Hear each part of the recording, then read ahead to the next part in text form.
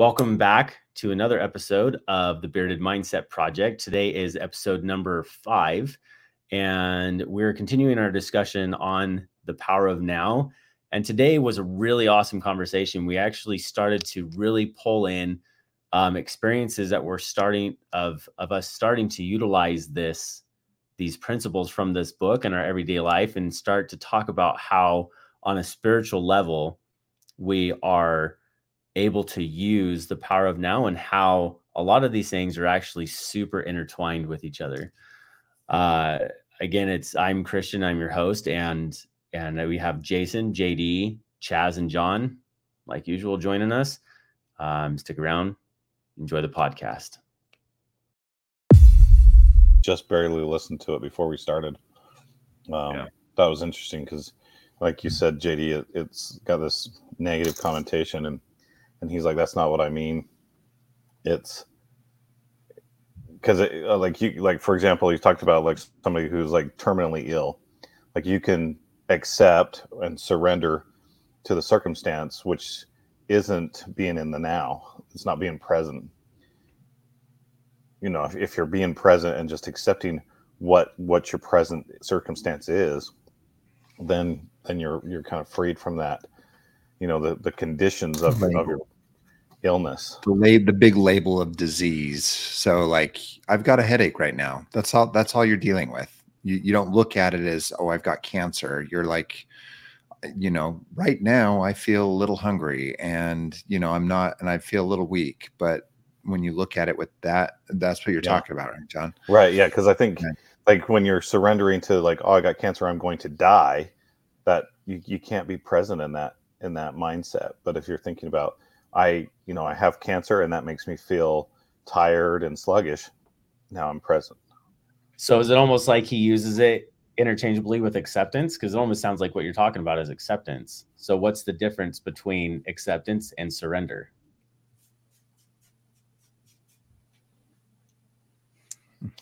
Well, this is what here's the thing. The biggest thing is what he talks about is to make sure you don't identify with, like, we're talking about illness, because people want to take that illness and the ego wants to identify with it. Like, I am somebody who has this illness, you know, and so they make it part of their life rather than their life situation, because he uses that quite often to differentiate between what is your life, what's real, and then your life situation, which are kind of the actual things, physical things that are happening in your life. And so an illness is one of those. And if you want to take away that illness, the ego thinks that you're wanting to take away part of that identity. So it actually clings onto it and as a means of survival, which is kind of interesting. So like a hypochondriac, right? That's what a hypochondriac does. Kind of. Yeah, like I have this illness, or I am. Basically, your ego says that this illness is part of who you are. And if you get rid of that, you're going to get rid of part of yourself, and you don't want to do that. That's the ego is what's doing that and wanting to hold on to that. Doesn't it talk about that too as being like trying to, you know, accept the present and accept the now? It's almost like you're trying to kill, or that's what the ego thinks, is that you're killing that part of you off. That it's literally death for the ego, and that's why it fights so hard, and why it's so hard to, you know, to be in the present. Right. And that's something that's in everybody. You know, it's not just a hypochondriac. That's just the natural human tendency, is the ego wants to preserve itself. Yeah. That's what he talks about in chapter 9. He talks about die before you die, you know, because the only real death is the death of the ego.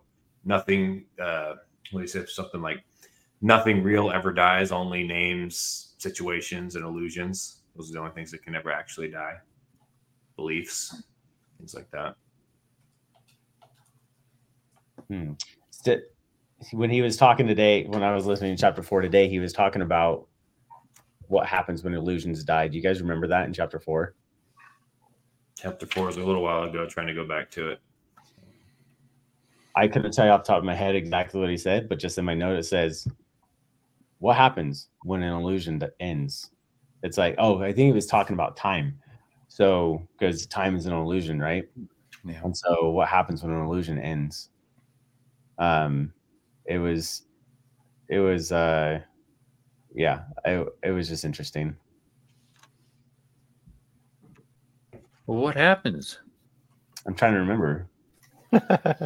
Talking about time, because time's an illusion, and we're able to have the illusion end. It automatically forces us into the now, and so if we're able to cut that out, stop the illusion, then we're in the now. So it's pretty cut and dry with that one. Which it seems like, I feel like a lot of these things, it's interesting because they're so deep, but also they're so simple.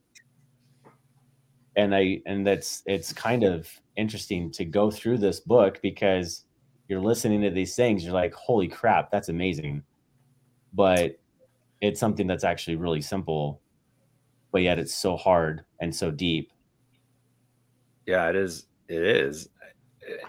It is simple, like you said, but he talks about how the only people who really embrace the power of now are people who are so desperate for relief from their pain that they're willing to change it. They're willing to accept it. He said everybody else has to consciously work hard at it to get to that state of being. I was having a conversation with my wife, and she was just really struggling with where she was at emotionally and mentally. And sometimes I almost wonder maybe you get to a breaking point where you're that way, but she wasn't in the mood for it. You know what I mean? She just didn't want to hear it. I'm like, and she understood that it could help her, but she's like, right now I don't want to deal with it. And so yeah, there might be something to that. They're in pain, they want to get out, but the ego feeds on itself, and you're stuck in a cycle a lot of times to where you don't want to get better. You just want to keep dwelling in the past or worrying about the future or whatever it is that you want, or whatever it is that the ego keeps doing. But have you noticed that there are people that just cannot break away from that?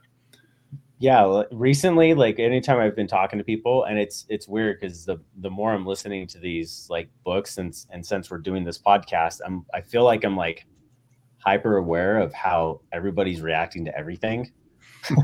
And so I'm like, I know it could help you. I know it could help you. I know it could help you.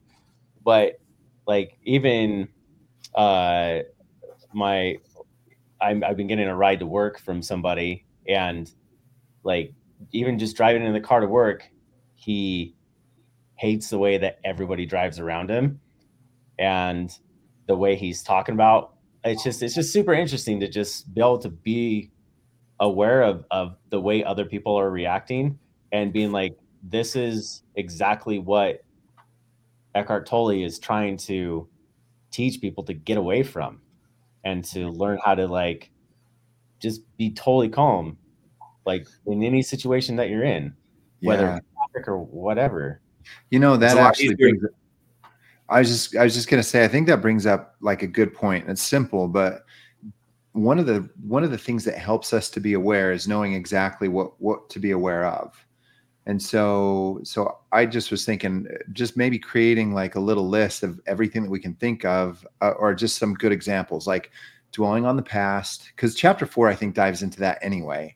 But like when you're dwelling on the past, when you have anxiety about the future, a lot of negative self-judgment, that's a lot that, you're not living in the now when you're doing that, comparing yourself to others. A big one for me is like mental talk or mental chatter, talking about how, maybe how a situation went down, or there's all different scenarios that I can think of with that. Like replaying scenarios in your head. Yeah. Things like that. And that might just be more of dwelling in the past, but I can have a conversation about things I need to do, or conversations I need to have, or, it goes every which way. And there was one that I found that was really interesting. Well, first of all, do you guys have anything else to add to that? What other examples can you guys think of? Holding resentments and things like that, like being, and he talks about that, like, because what you need to do is get to a point where you don't have to forgive because you let those go in the moment, because forgiveness requires you to hold something from the past for a while to let it go. But the ideal is you work towards not having those, even in those moments, recognizing it and not holding resentments towards another person for something they said or did.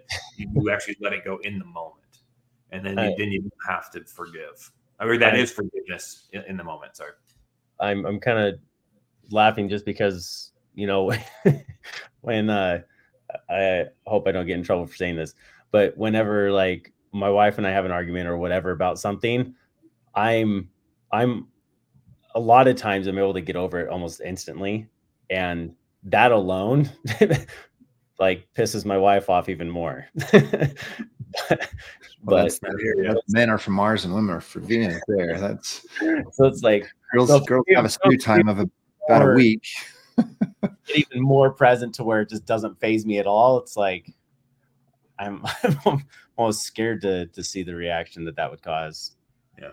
And one thing to your point, Christian, one thing totally mentions in here is that it's much easier to recognize unconsciousness in another person than in yourself too. So, you're saying you're starting to notice how everybody's doing this. It's great. Have you guys noticed the same thing? What's that? You guys notice the same thing? Like as you're going through these books and it's like, you see other people, the way they're interacting either with each other on social media, around the house, and you see just the way that they are, and you can just see what Eckhart Tolle's talking about so much easier, like you said, in other people. But then when it comes to yourself, it's a little more, it can be a little more challenging. You're a little more blind. You're thinking you're doing a lot better, even though you may be exactly like those people that you're seeing it in. Have you guys noticed any changes in yourself though, starting this book? Like I'm curious about, like, in your guys' personal life, how the book has impacted you personally. Well, for me, he pointed out something that it really stood out to me, and it was in chapter 9 that he said this, because I've kind of been on this journey for the last little bit. But what reading his book has helped me do is actually pinpoint why I feel the way I feel and think the way I feel. And can I read just a couple sentences here where he talks about it? It's in chapter 9. So he says, "You must have failed deeply on some level or experienced some deep loss or pain to be drawn to the spiritual dimension. Or," and this is the one that really hit home to me, "perhaps your very success became empty and meaningless and so turned out to be failure." Because really that's what's happened to me is I have a business that does really well. And I got to a point where I'm like, I've far surpassed where I ever thought I would be as a child. I thought life was about struggle and fighting over money and all this stuff. And I got there, but now what? I thought that would you get to the end of the rainbow and everything is, you enter La La Land. But then what? Then what? So so that's what hit home to me. It's like, okay, so I realized why I've been drawn to this spiritual path. It's because I've realized that no matter what we gain in life, all these peripheral physical things, ultimately none of it matters. And so if that's the case, and you grow up thinking that those things are what matter, you got to have the money and the house and the car and all that stuff. But then you get all that and it's like, oh, now what? And so there's something much deeper than those things, because those things really are irrelevant. And they don't bring happiness. They don't bring joy. I guess they can bring happiness, but they don't bring joy. And he makes it very, very important distinction between happiness and joy, because happiness depends on circumstances being considered positive, where joy comes from that inner state of being. I got a little off track there, but anyway, That's what it really helped me do is pinpoint why I'm feeling the way I'm feeling. No, that's awesome. He must reiterate that principle multiple times throughout the book, because I was in chapter 4, the stuff I was going through today, he was talking roughly along the same line.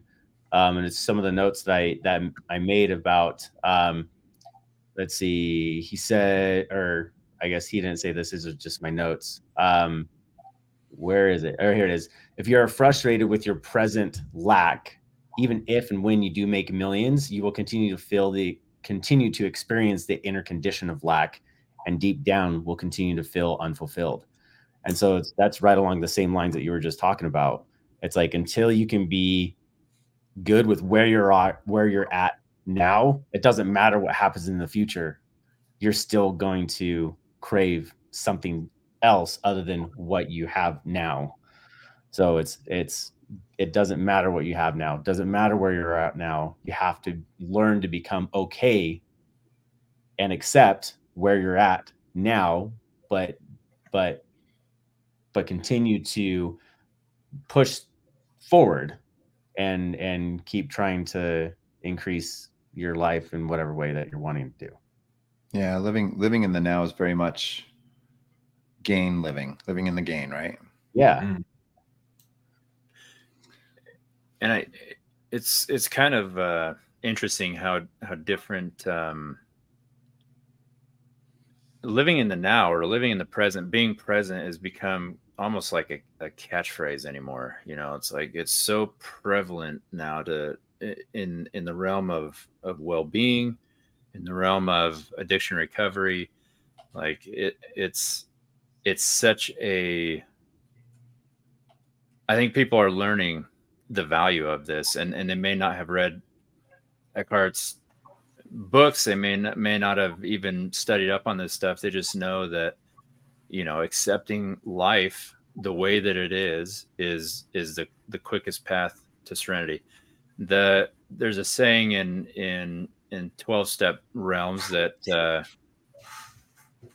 we have to accept life on life's terms, and that if we are discontent or lack that serenity in our lives, it's because we find some person, place, or thing unacceptable.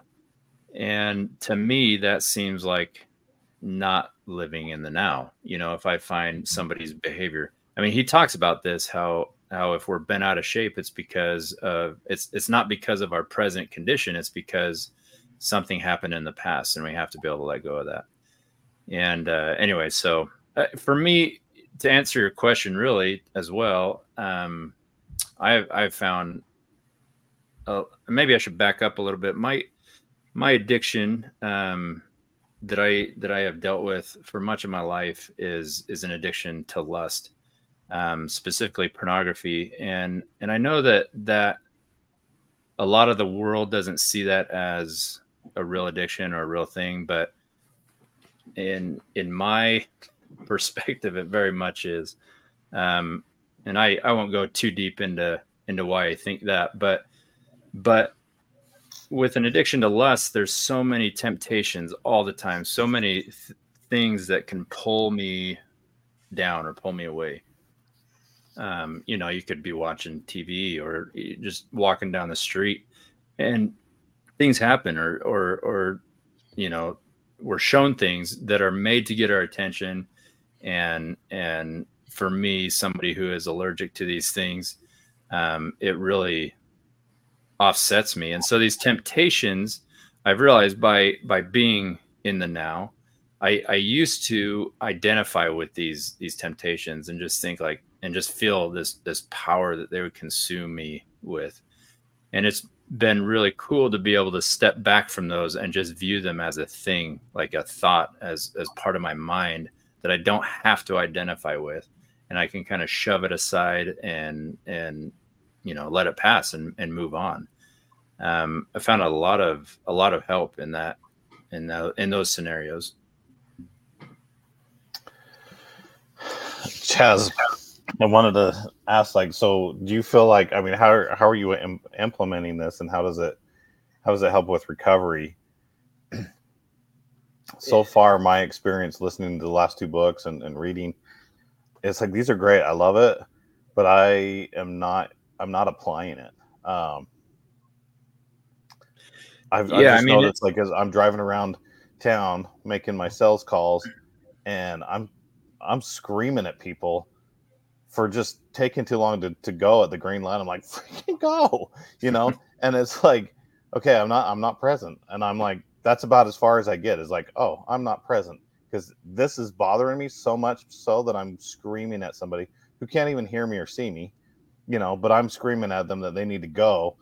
And I'm, you know, it's like, okay, But I don't know what else to do beyond just recognizing it. I'm curious, how you feel like, because, like I've said before too, like I struggle with addiction. So like, but I've actually felt like the last few days, like I'd like to maybe explore more addictions because my current one isn't enough.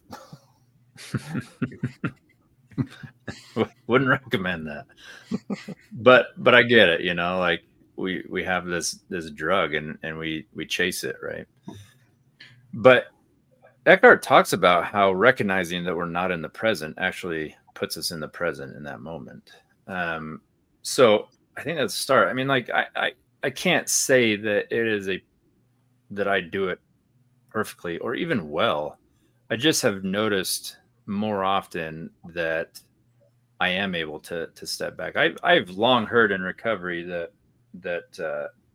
how important it is to be present, and I always took that to mean like enjoy the situation that you're in. Like don't check out, don't avoid your kids. Don't if they're all playing or they want you to do something with them, like do it. Don't sit and scroll on your phone or lay on the couch and veg out. You know what I mean? Like just be there, be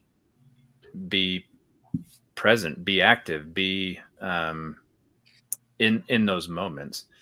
And so this kind of takes that being in the now, or the state of being, takes that to a whole another level where it's like, if we can do it, ideally we get to a point to where we're constantly present, right? I mean, no matter what situation we're in, not just in the bigger moments in our days, but all the time. Like you're saying, driving down the street and you're yelling at people. I do the same thing.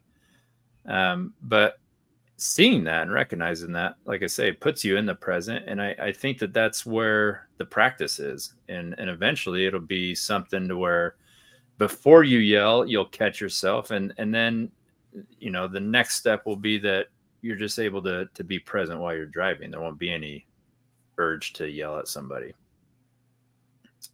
I can say one thing. I think one key aspect of that is if you do, somebody pulls out in front of you, you yell at them, don't get mad at the situation. I'll be like, dang it, I shouldn't have done that. Just recognize it. That's what really helped me go through this is, I would see it because I used to always beat myself up like, dang it, I know better than that. I shouldn't be doing that. And so I start pointing the verbal finger back at myself. But that does no good. Shame. Yeah. It puts shame on yourself, right? So just recognize it, like, okay, and then actually congratulate yourself for recognizing that fact, right? Because the old you who wasn't even aware of this would have just yelled and been mad the rest of the day. But at least now you could recognize it, put a stop, and then get back to a different place. And then it's a process. Like Chaz was saying, it's not overnight. It takes long. It can take time because our ego is strong, and the ego wants to be the one yelling because the ego thinks that you're getting something out of that. It thinks that it's changing a situation. That's what he talked about in chapter 9. By getting frustrated, by getting angry, by yelling, it for the situation. You cut out there for a second. Oh, sorry. You're good. Yeah, and being in traffic is kind of it's a beast of its own. Like it's a meditation. I mean, if you want to. You're literally yelling at cars, right? Like you have objectified that person and lowered their status to nothing. Like this guy is inconveniencing me, like that type of thing. It's not humanizing people. It is not being present. But to JD's point, like it's a huge threat to our ego. What is that guy thinking that he can just pull out like that and cut me off? Or why isn't that guy paying attention? Like why is he in his own world? It's just. It's this whole like, why do we care? Like, why does our ego think that like our yelling at that person is somehow going to make our ego feel better about this edge that person just took over us? Well, when the reality is that person probably has no idea what they did, and there is no threat to our ego. It's just what we perceive it to be. Well, and it might not. I mean, we create that threat, but the reality of it is that we're worried about the future. We're worried about getting there. We're worried about getting to a place on time. We're in a rush to get someplace, or we want to get someplace quickly. And true. And sometimes, like, like you might be frustrated. You're sitting there trying to control your thoughts, and that's the one part that we need to realize that we need to let go of, like controlling our thoughts. That's we just need to let go of the need to control our thoughts and our feelings, and just let be what is. And that's, so whatever happens, you just constantly let it flow through, and and without judgment. And if you're not worried about the future, worried about getting there, does it make any difference? You're driving from point A to point B. Is the time going to be that much different regardless of what happens along the way? Unless there's a big wreck, chances are it's going to be a difference of, 2 to 5 minutes, and that's it. So you can be at peace, or, you can find those moments to get anxious about getting there quickly and be upset with other people and find yourself not finding peace. And so it's a struggle. I deal with that too. Sometimes, with kids or whatever, something doesn't hit your expectation.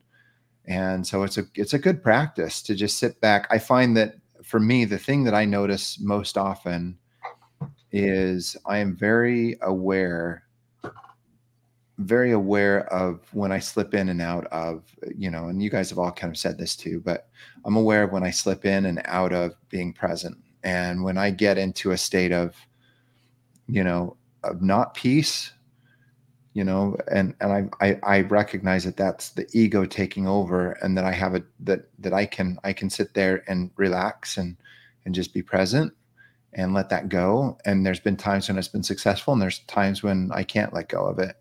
But practice, it's just a matter of practice, just being with it and learning to be with it.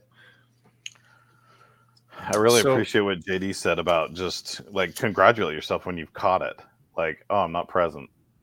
Good job.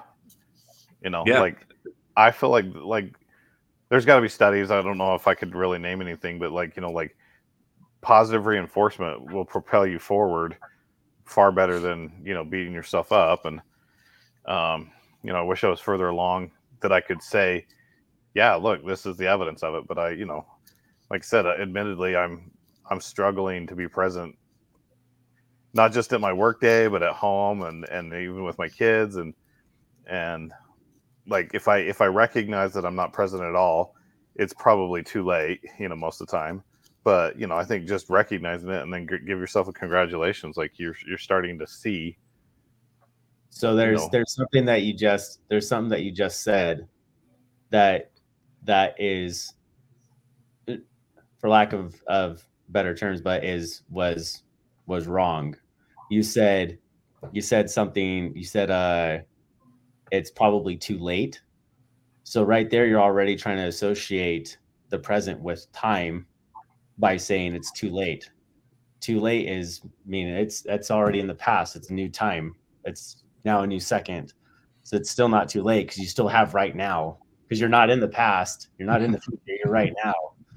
And so it's never too late to get into the present, because that's all you actually really have. Good point. So along those same lines.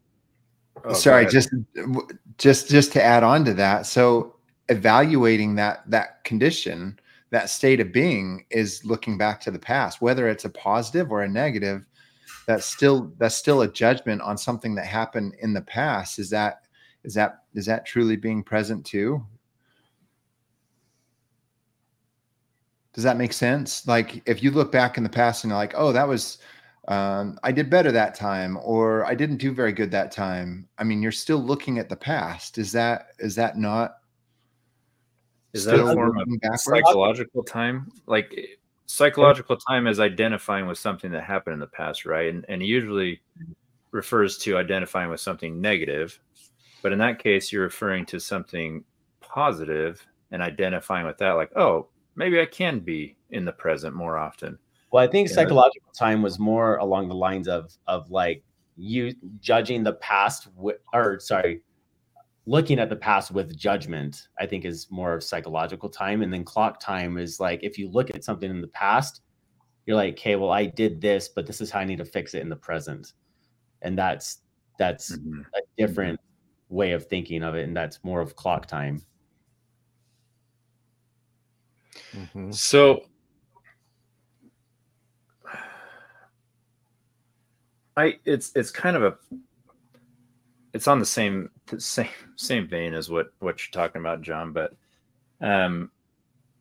I have these crazy desires or pulls to check out, which I've always understood to be, to escape the present, to escape reality. And it doesn't have to be porn. It could be video games, TV, you name it. Like I figure something out to just occupy my mind. Interestingly, though, is it really the present that I'm escaping? If I'm so bent out of shape in the present, then I'm not really in the now, right? So no, it's not really the present I'm escaping. Mm-hmm. You're escaping that accumulated psychological time. What you're trying to escape, because it's all these things of the past that you're either thinking about or the future that you're worrying about. And so you think that by putting yourself in a different situation, that stuff will go away. But I know it won't go away. I just want to leave it for for momentarily you'll get a release from it, right? But yeah, you're definitely not being present in that situation, because when you're present, only that joy of being can radiate forth. And so that's the whole thing that Tully talks about and our ego.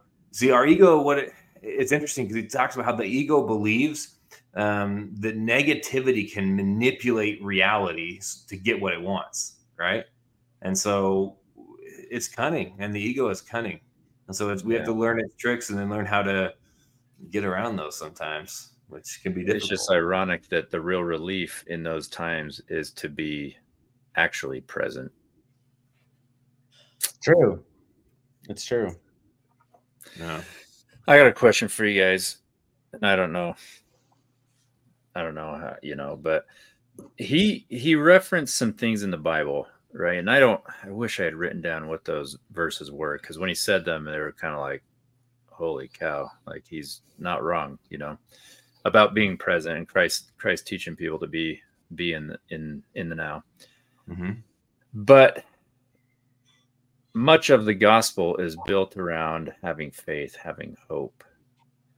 How do you reconcile these two concepts of being present and yet hoping for? And he even acknowledges that a lot of religious philosophies are sometime in the future is when I'll be whatever, saved or redeemed or happy, or, and he actually kind of related it to communism as well. Yeah. Well, it's because the teachings are misunderstood. That's really what it comes down to.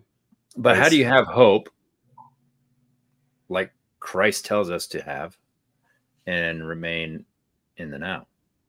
Well, wouldn't that be along the same lines of like having goals? Because it's good to have goals, right, to push us forward, to work towards something, but we have the hope to one day again go live with Christ, but we're not going to I don't even know how to say this.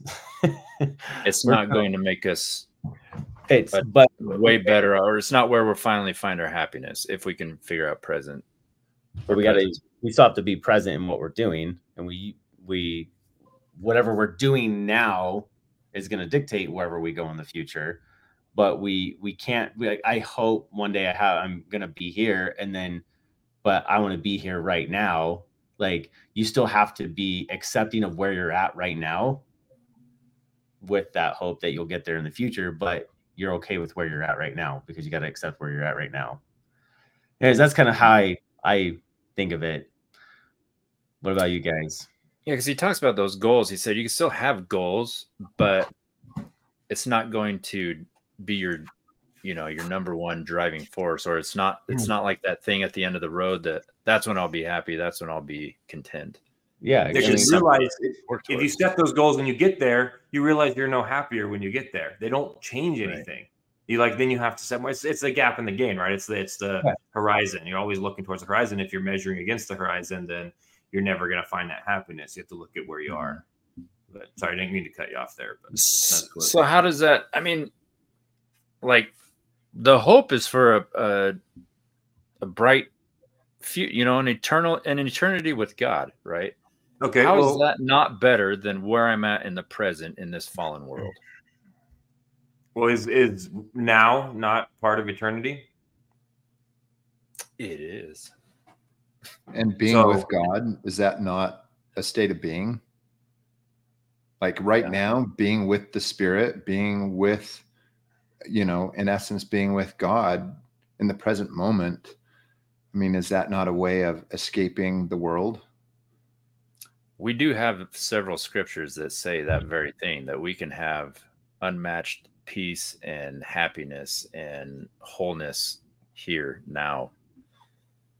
And I never really realized that until very recently, but that goes right along with what you're saying. I mean, how much more present can you get than taking time to like spend time with God right now? Like there's nothing more present that you can do.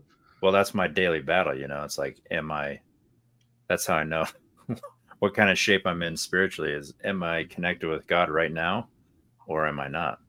And my sobriety is contingent upon that connection. Because it's funny because we talk and think of eternity as sometime in the future, but eternity is not endless time. It's no time. And so eternity is now.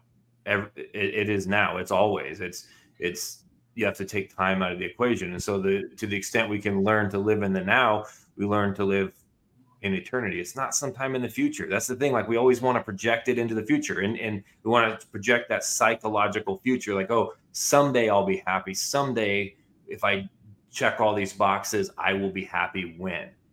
Just think about this. What if you believe that every day is Judgment Day? Just think about that idea. Every day is Judgment Day. Every moment is Judgment Moment.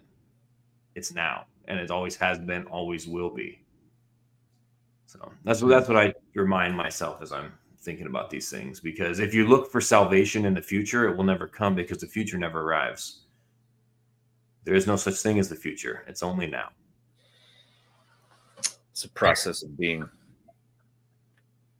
It is. My mind is getting warped. I'm just like, it is a process of being. It's not about doing. It's not about doing. It's not about accomplishing. It's about being. And that's the whole thing. All Christ's teachings, he has these things that, yes, you can do them, but they're not for doing them. It's what you become by doing them. It's not a checklist. Yeah. It's not a checklist. It never has been, never will be. And if you think it is, you misunderstand his teachings and the teachings of all the great teachers throughout history. Not to go off on a little tangent, but growing up and stuff, thinking about eternity, you're like just sitting back trying to think about living forever was like super, super difficult because living for eternity just sounds like impossible, like especially to a kid. But thinking of it in this aspect, that like what you were just saying, that eternity is now, it's not in the future, it's now. Like for whatever reason, it makes my mind be able to process that way easier. Just some random side note. Well, I think that's the secret that Christ is trying to teach us. He was trying to point that out, that you just live now. He says, "Come unto me, all you that labor and are heavy laden, and I will give you rest." Rest from what? Rest from worrying about the future, worrying about the past. Because once you realize that now is what you have, it's beauty, it's peace, it's that peace that radiates from within, that the world doesn't matter. That you can live in the world and be in the world and help people and all this great stuff, but ultimately none of that matters. What matters is being present right now, which is eternity. So you're saying I can just choose to do better, and I don't have to repent necessarily, because if I'm in the now, it doesn't matter what I did in the past. Well, okay, what is repentance? Really, what is it? Well, it's changing, turning around. Yeah, it's changing, right? So it's being different. It's not about changing. Changing is a process, right? Or changing is a kind of past tense. Yeah, it's being different. It's being different now. And so along these same lines, a lot of times we think, okay, I did something bad, right? I disobeyed a law or commandment. And so I feel bad about that. And that's when then the ego can really easily sneak in, like, okay, I'm going to keep feeling bad about this, because by feeling bad, I am buying some sort of, I don't know, I'm buying something from God. Oh, these feelings of negativity, of bad, that's earning me something, which is not true, right? Repentance is, yeah, okay, I realize, you recognize something I did wrong, or something that was not, what's the right word? I don't like using the word wrong, but I realized I did something that was not beneficial to me or somebody else, right? And that feeling of negativity is fine, but the moment you start to wallow in that, that's your ego taking over, and it's more than humility. You use that as a thing to recognize, and then you make that change, and you become different. That's in my mind, when you take all this into consideration, you take what Christ actually taught, not what for many years I thought he taught, is that is repentance, is just changing. And it can happen now. It doesn't have to be this long, drawn out process where you have to feel sorry for yourself for a long period of time. Aren't there 5 R's of repentance, JD? Or what are 5 C's? What are they? What are they? It's been a long time. Recognize. Not JD. Okay. Wait, what are they? So, yeah, I know. I don't know. That's the thing. I don't care, because I agree with you. I think that it's something we just decide to do better, to be better. Well, and that's and that's it. Be better. That's the thing. Be better, not do better. Because we always get caught up on this do stuff. You got to do this. Got to do that. No, it's just be better. And then if you are, because once you become, the do takes care of itself. So how do you, if we're doing like Tully says, and observing our thoughts or our emotions, or I think even our behavior, without judging, without analyzing, just observing it, how do you decide? I mean, where in there do you decide that what you did was wrong, or the way that you're being is not correct? And because you got to have a decision in there. There has to be a judgment in there somewhere to say, I don't like that. I'm going to change. Okay. I'm trying to explain that. Ask that again. So how do you go ahead? Tully says to, anytime you're having a thought, you can be the watcher, right? You can step back, a thought or an emotion, or I don't know if he said behavior, but I assume that can be lumped in there. That we don't have to identify it. We can step back and just watch it, just look at it, just observe it, right? And he said, don't judge it, don't even necessarily analyze it, just watch it and watch it pass. But somewhere in there, we do need to make a judgment, do we not? I mean, if we're going to be something different, don't we need to recognize that what we are, the way we thought? Okay, so take, for instance, I yelled at that guy on the road, okay? And I realize I wasn't present, but I also realized, like, that's not the person I want to be. I don't want to be somebody who yells at people on the road. Like, that's my judgment, is it not? And that's how I decide to be different. How do you... When he hears good, it feels like you have your life experiences, but then, and that shapes who the present person is, right? I think you form where you get your peace from.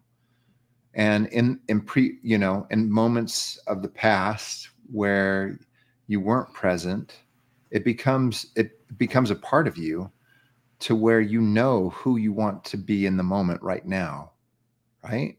And so I think that still drives you. I think you can still have, and it's weird to say, anyway, yeah. Are you saying that when we do something wrong, that we are veering off the path of what we know to be the kind of person we want to be? Well, it's one of those things, like making a negative self-judgment, bringing shame upon yourself, is the ego taking over, right? And so you recognize that just is, that's something that you don't want to have part of your life, that experience happened, and then you let go and you become, and as experiences hit you, thoughts or whatever, as you just deal with them, you don't have the reaction that you may have had in the past because you're being present with that and just sitting with that. And so your choices are dictated because you seek that peace of being present, which I think when you are in that mode, you're really seeking for light anyway. And I think it becomes natural for us to make that living in the now, make it our righteous desires, our better self. I didn't know how to finish that statement, but did that make sense? I think so. To me, it's like living in the now is living in the light, right? Right. And doesn't that have a direction with how you act and how you be? Yeah. Does he? I look at that as like we have this inner conscience, and I don't know if he talks about a conscience. It's yourself. You think about your higher self, your true essence of being. It wants to be, and everything that is peace and joy and love, right? And so anything that's not that is your ego. And so if you're talking about a conscience, it'd be yourself, the watcher, recognizing that difference between who your ego is telling you that you are and dictating the way you are, and who you truly are. So it's okay. It's that. So that does fit in line then. Because conscience is, in my mind, another word for the light of Christ, which basically helps us to know when we're doing stuff we shouldn't be doing, or being somebody we shouldn't be. So, yeah, you can feel that difference, that distance between who you truly are and who you, or what your ego is. I think that's what you're talking about, is that feeling of the difference. And so, there's an innate knowing there of how close or far away your ego is from that. At least that's the way it seems to me. But I grew up thinking that if I did something wrong, I had to feel bad about it for a long time to buy some penance from God, have him like, okay, you felt bad long enough, now you're forgiven. But I've come to believe that's not the way it is. Well, and I think that stems from being challenged on that. Like, how can you say that you've repented if you don't even feel bad about what you did, right? That's how you've repented, right? When you don't feel bad about it anymore. Right. Really, if you think about it, that's the true fruit of repentance is you don't remember, you don't feel bad about it. You've truly changed, right? So I heard it said, and it really resonates with me, is that because of the atonement of Christ, we're able to learn through our experience without being condemned by it. Because that's why we're here. Because if we weren't here to go through these experiences that some were considered positive, some were considered negative, then there'd be no point. There would be no point for us to be here. And then, so it's easy to judge somebody like, that guy's doing all these things, and then he doesn't feel bad about it, but I'm feeling bad for these little things that I'm doing. How come he doesn't feel bad? He should be feeling bad and repenting, right? But is that not utilizing the atonement of Christ? And you talk about those 5 steps. Do those 5 steps have to take clock time? Can you do all 5 of them in the now and be like, boom, and then make a change? I believe you can. And will you do that quote? Say that quote again. That was an awesome quote. Say it again, will you? Which one? The something about our actions and not being condemned by him. Oh, because of the atonement of Jesus Christ, we are able to learn from our experience without being condemned by it. Yeah, that's I heard that somewhere. I can't tell you where I heard it, but it made sense to me, because that's the whole point of it. And so we need to be open and willing to learn. But the moment we start to fall into the error of, I have to feel bad about this and wallow in this guilt and this shame, that's the ego like diving all in, like, oh yeah, baby, I'm in charge now. I'm going to make sure you repent. And then you just stay in that same cycle and you just spin around and around and around. That's not repentance or change. That's not true change. That's surface level change. That was awesome. I like it. Love it. Feels like there's more to that. Chaz, keep going. The wheels are turning on that. I can see it. So is that all there is? Is it just living in the now and we just follow that state of being and we accept, and that's our guide?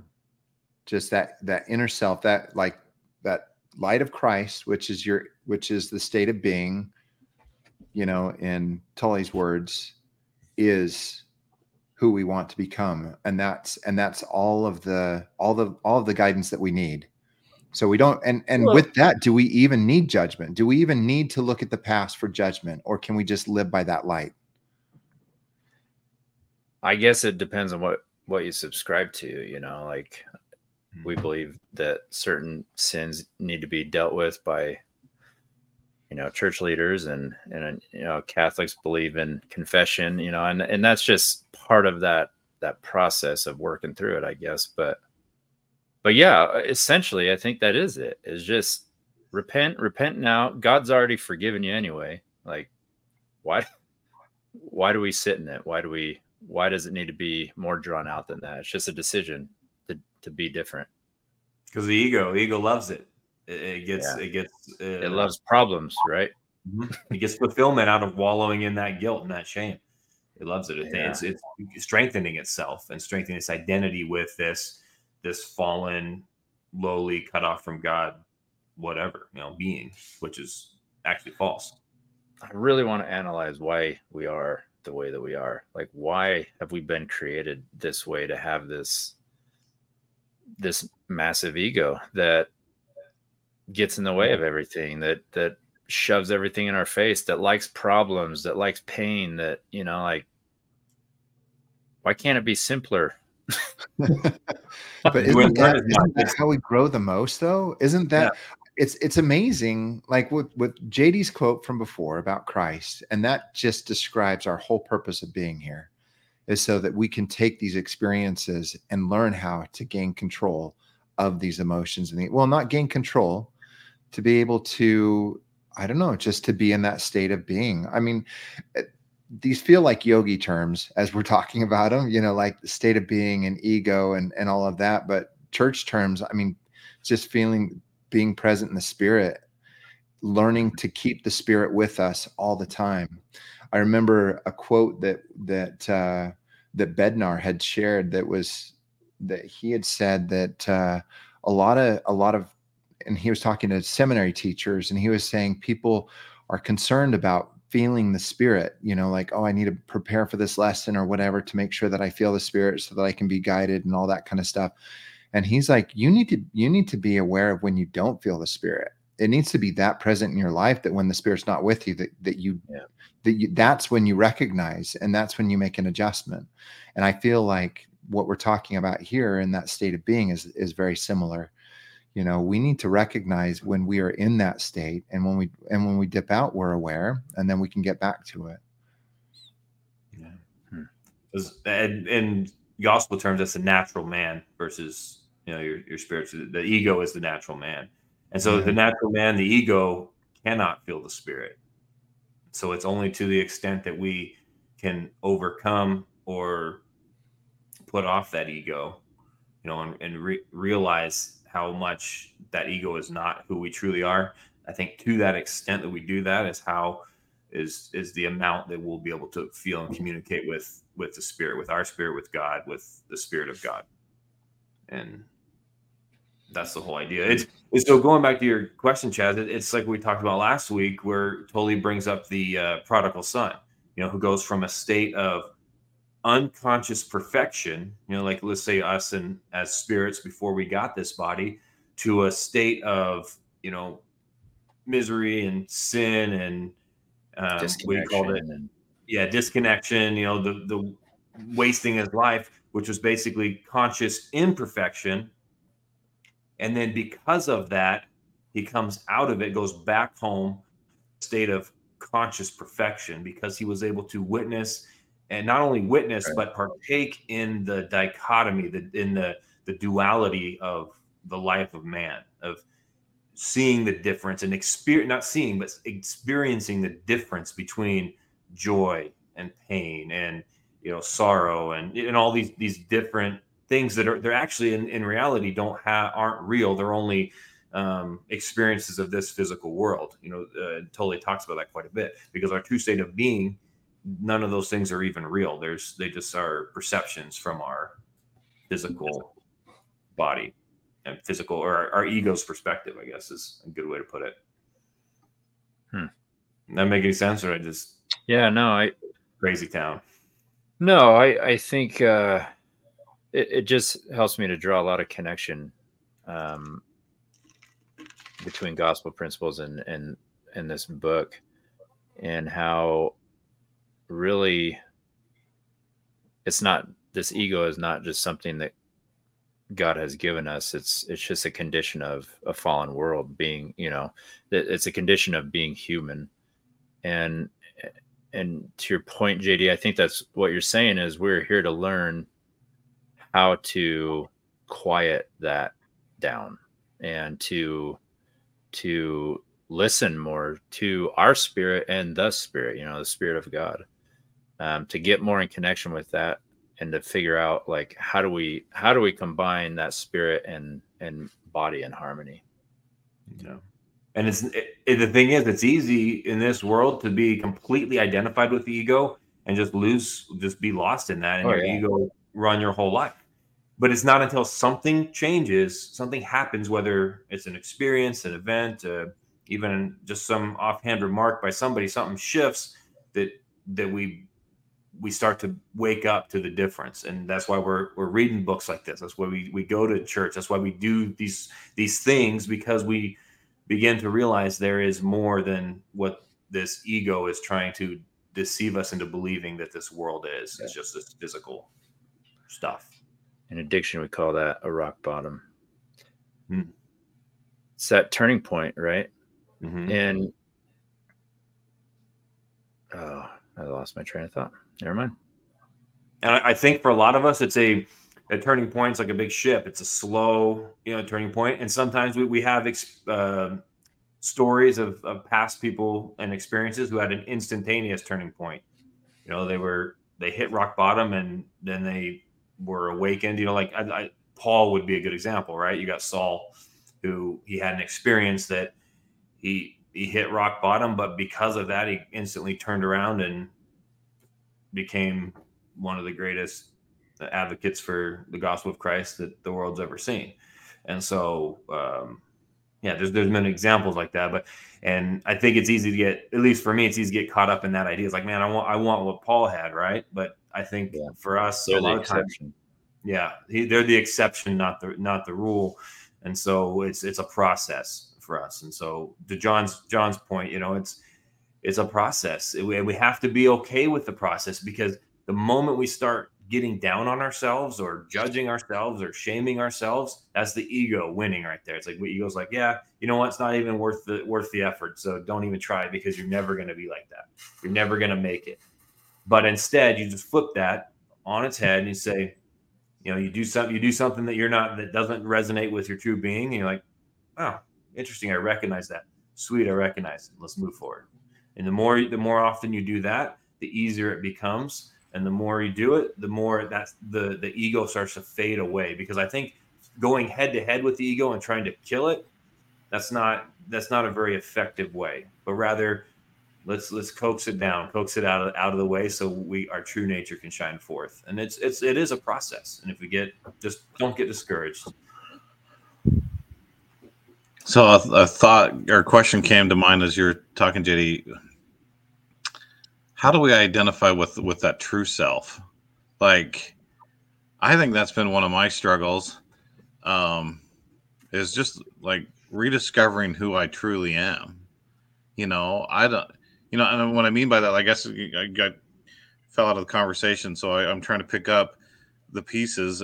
Just hearing you guys talk about, spiritual things. I've I've been wondering for a long time, who is my spirit? The spirit that inhabits my body. Who is that person? What was he like premortally? What was his true character? You know, how much of that carries through to my body now? You know, because I feel like I guess just with what sparked my question was what you're saying is trying to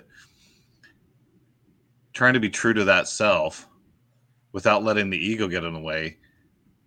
I feel like you have to know that self before you can start being more true to it. You know, I don't know. I don't know what your guys' thoughts on if that even makes any sense. It almost sounds like a scripture. Know thyself, right? Have you heard here's my 2 cents on that. You know, I've actually been talking a lot about identity with my kids recently, and you know that's what you're talking about right now is identity, and my first question to you would be, and I think you already kind of answered it after the question came to my head, is but why does it really matter how you were before this life? Why does that even matter? Because that's still dwelling on the past. That's not dwelling on now. You've already come to earth. You've already gained your body. You've already gone through all these different experiences. So you're already going to be a completely different person spiritually now than you were back then. Right. So who are you right now is what actually matters. Doesn't matter what you were like in the pre-earth life, because the things that matter then are still valid today. 1, you're John. 2, you're son of God. That's almost all that matters. That's like, if you really think about it though, like if you think about it, that is all that really matters. And it's like your identity should be tied to things that I like to say are unchanging. Okay. I'm always going to be Christian. I'm always going to be a son of God. I'm always going to be a dad. I hope to always be a husband. I'm always going to be a son, right? Like these are things that I am that aren't ever going to change. Ever. So when I identify with that, that's my true identity. Nothing else. Everything else that you're trying to identify with, you're trying to identify to life situations, not life and who you actually are. And so you got to understand, like, who you are. You're making it way overcomplicated. You're John, you're a son of God, you're a father, you're a son, you're a husband. That's it. That's who you are. That's good, Christian. I think that as you strengthen your spirit, your connection with God, you will learn even better, and that identity will even become everything that Christian just talked about will become stronger.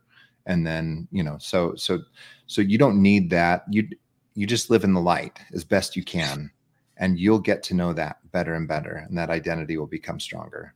Because once you start understanding that, like and when I asked all of you guys earlier, like what you've gained from this book, like this is kind of where this book has pushed me to better understand like who I really am and my identity.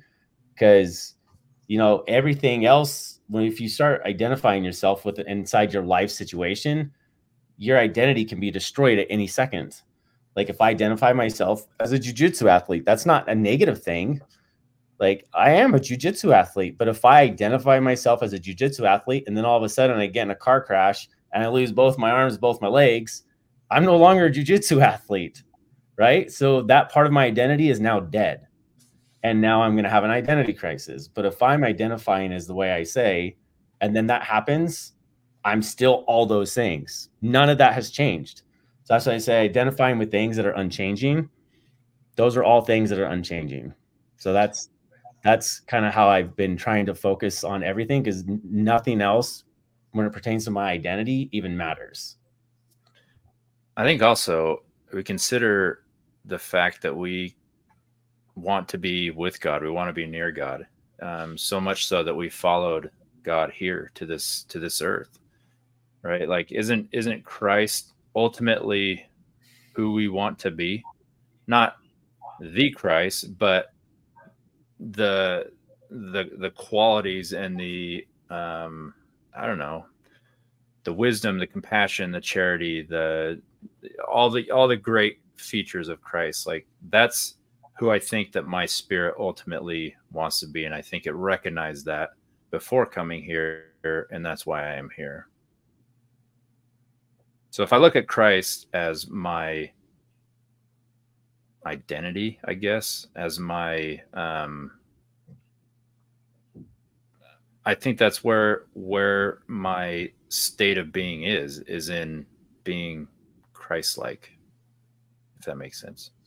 So I hear what you're saying, but I would be cautious of that, because I think if you were to, that's more of like the goal, to be Christ-like. But if you're trying to identify yourself as being Christ-like, that very easily could make you dip into shame really fast, really easy. Yeah, no, and I don't mean it like that. Like I don't expect to reach any status of that anytime soon. And I know I'm going to keep falling on my face. I just think like if I was to question who was I before I came here, I think it was I saw what it took to be with God in eternity, and saw that his plan was good and correct, and that's why I'm here. That's why I believe that I'm here. That is who I am, is a son of God, like you're saying, who wants to be with God in eternity, which ultimately, right, like to be with God in eternity, we have to be perfected, do we not? Sure. Which is essentially Christ-like. That's what I mean. But I get what you're saying, though. Yeah, I mean, it could easily be turned into shame too, but I'm figuring that out.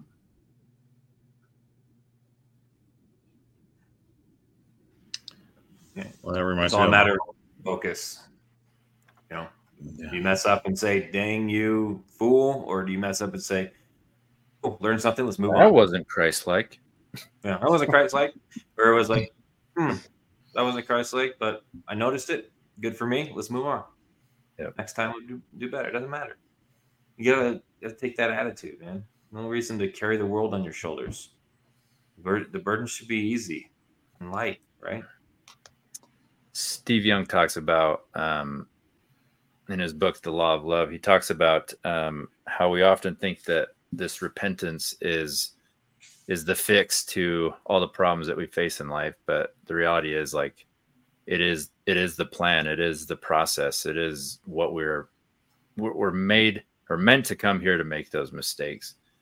And I can't imagine a God wanting to have us sit in all those mistakes and take the burden. I mean, obviously he didn't want us to take the burden of all those. That's why Christ wrought out the atonement.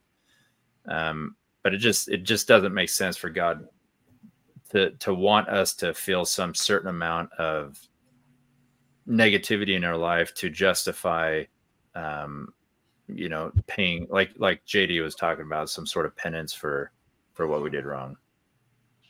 It just doesn't calculate out. That negates the whole plan. It negates Christ's atonement, right? It's like you're trying to take that on yourself. That's your ego being like, well, I can, essentially saying we don't need Christ. Exactly. Yeah. That's what you're doing by doing that in a kind of a hidden way. Your ego is saying, I don't need Christ because I can suffer for this myself. Yep. Yeah.